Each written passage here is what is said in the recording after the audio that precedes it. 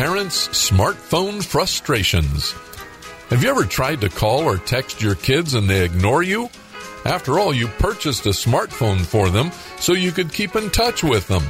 It can be very frustrating. One mother in Houston, Texas, grew so frustrated at her son who was dismissing her calls and ignoring her that she decided to do something about it. Sharon Standiford decided to create an app for the smartphone that would help. It's called Ignore No More. Ignore No More allows a parent to take control of a child's smartphone from the parent's phone. Unless the son or daughter replies to a message, their phone is not able to text, play games, browse the internet, or call their friends. Obviously, it makes it impossible for them to ignore a parent's phone or their text or call.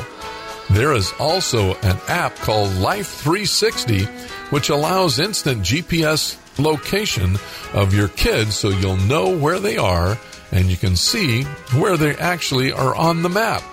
It's particularly pleasing because so many kids have often said to their parents, "You're so old-fashioned. Why don't you move into the digital age?" Hey, you digital natives, be careful what you ask for. Your parents, those so-called digital immigrants and digital dinosaurs, might just take you up on that challenge, and it will be Ignore No More, and guess what? I know where you are. Now that's good news.